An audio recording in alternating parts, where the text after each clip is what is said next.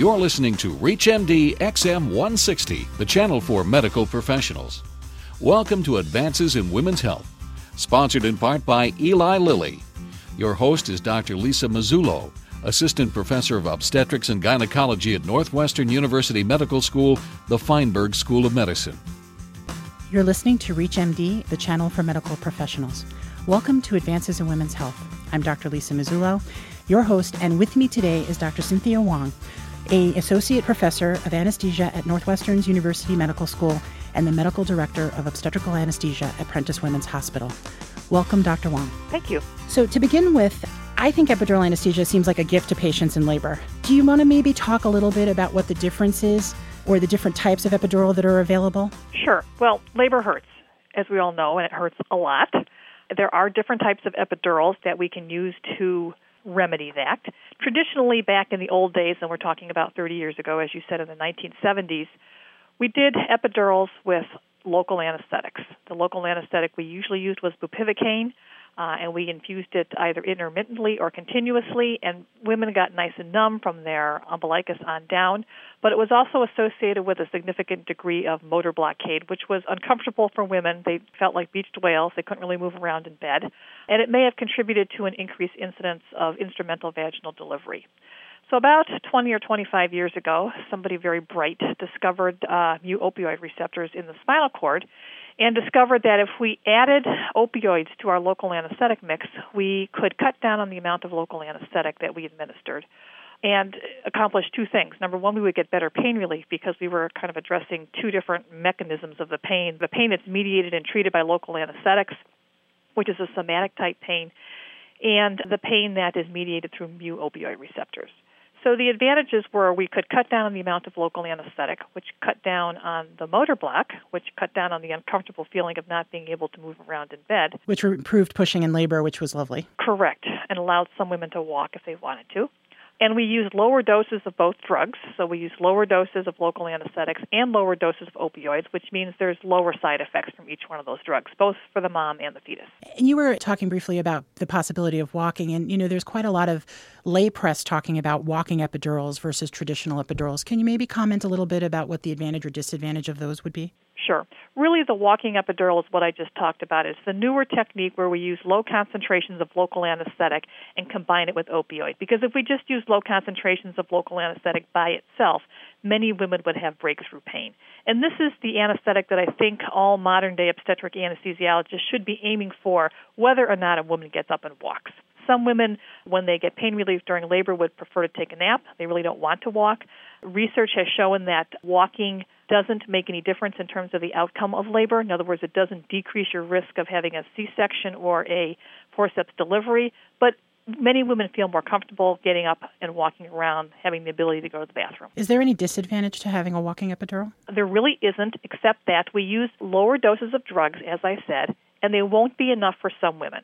So back in the old days, we gave a much higher dose of drug, and it made everybody comfortable.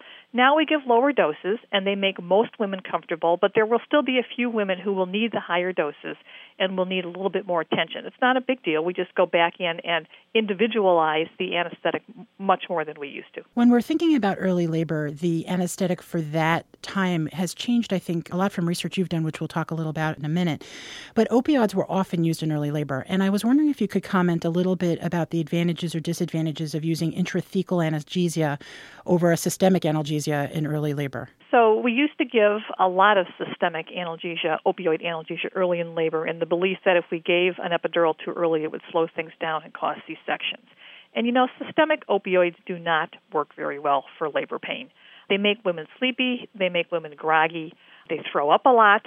We have the illusion maybe that it provides a little bit of analgesia, but when you go in there and actually study it, there are some studies that show that you really don't get any significant analgesia out of systemic opioids at all. They would feel sleepier during it happening, but not feel real relief. Right. And the other problem is that actually might make things worse, because what happens is women hyperventilate during contractions.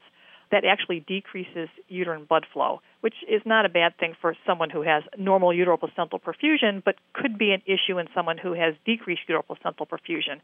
And then in between contractions, because they've hyperventilated during the contraction, they hypoventilate, which is made worse when you have narcotics on board. And then hypoventilation could conceivably lead to maternal hypoxemia, which would lead to fetal hypoxemia. And so you're getting kind of the worst of both worlds here. You're not getting pain relief and you're hypoventilating. One of the challenges I think you must find when you do the research you're doing is how do patients really perceive pain? Because I think it's really a subjective rather than objective thing. And I know there are some ways you've come up with measuring that. Can you comment a little bit about how you've dealt with that problem? Well, you're absolutely right. Pain is extremely multidimensional. Our little VRS score, verbal rating score, 0 to 10, is mostly inadequate, although easy to use, and so we use it quite frequently.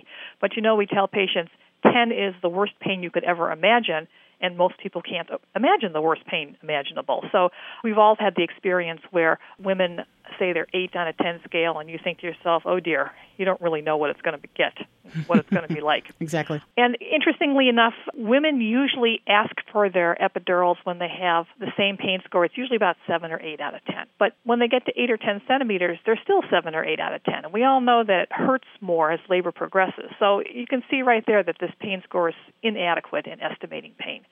There's been a few studies that have been done, too. There was the interesting study that came out of Israel a couple of years ago. And in this particular hospital in Israel, the caregivers are Jewish physicians and nurses, and there is a Jewish patient population and a Bedouin patient population. And what they had the care providers do was assess the pain that the women were feeling in labor, and then they asked the women how much pain they were feeling in labor.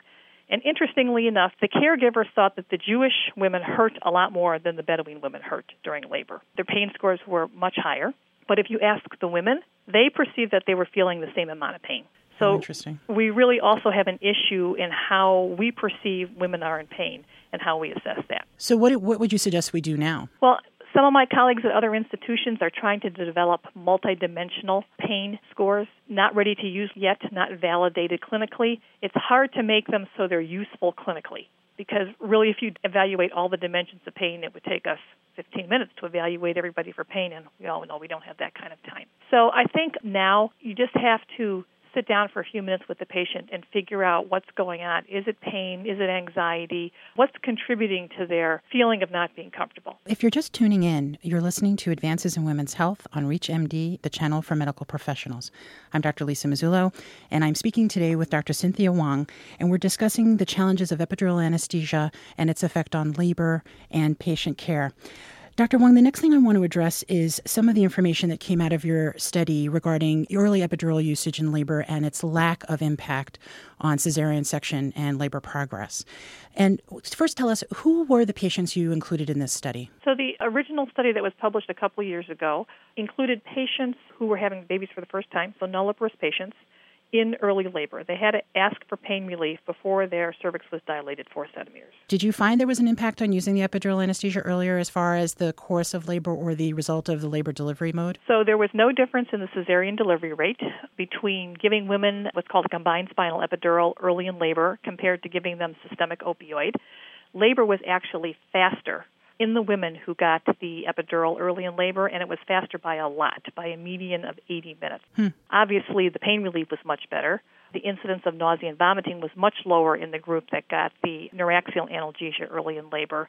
And the 1-minute APGAR scores for the babies were higher in the women who got the neuraxial analgesia compared to the systemic opioid analgesia, which I found interesting since the opioid was early in labor. For most women, that was a good 4 or 5 hours before delivery, but we still seem to have an opioid effect on the neonate at delivery. Was there anything else that had an impact? Did the use of Pitocin make any difference in which group had better labor progress? Well, at our institution, as you know, most women get Pitocin during labor. That's just the way my obstetric colleagues practice. But interestingly enough, the women who were randomized to the systemic opioid group got more oxytocin.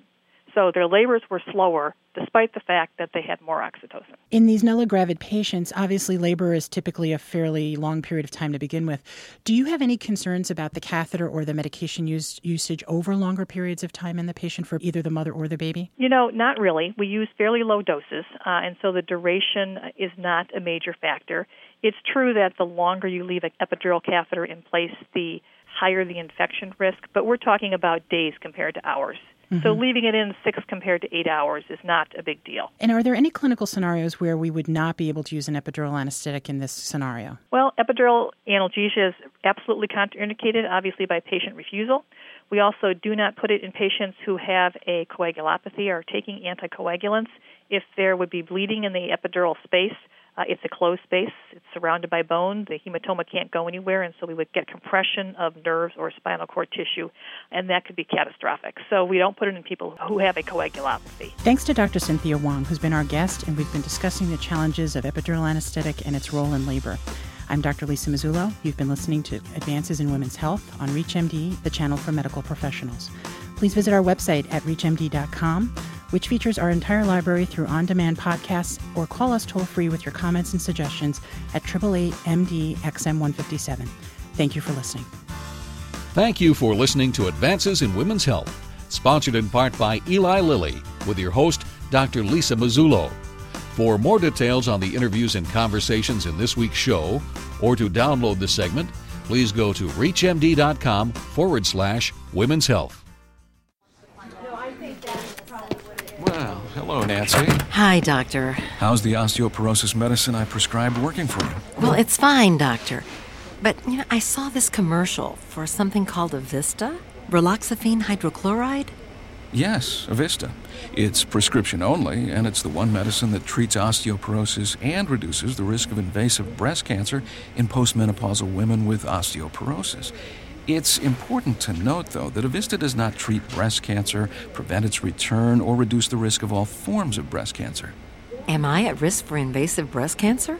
I don't have a family history. Well, family history is important, but there are other risk factors that I need to take into consideration, including your advancing age and personal history. And based on my risk assessment, you may be at risk. So you think Avista is right for me? Well, individual results may vary, but I think for you, the benefits of Avista would outweigh the potential risks.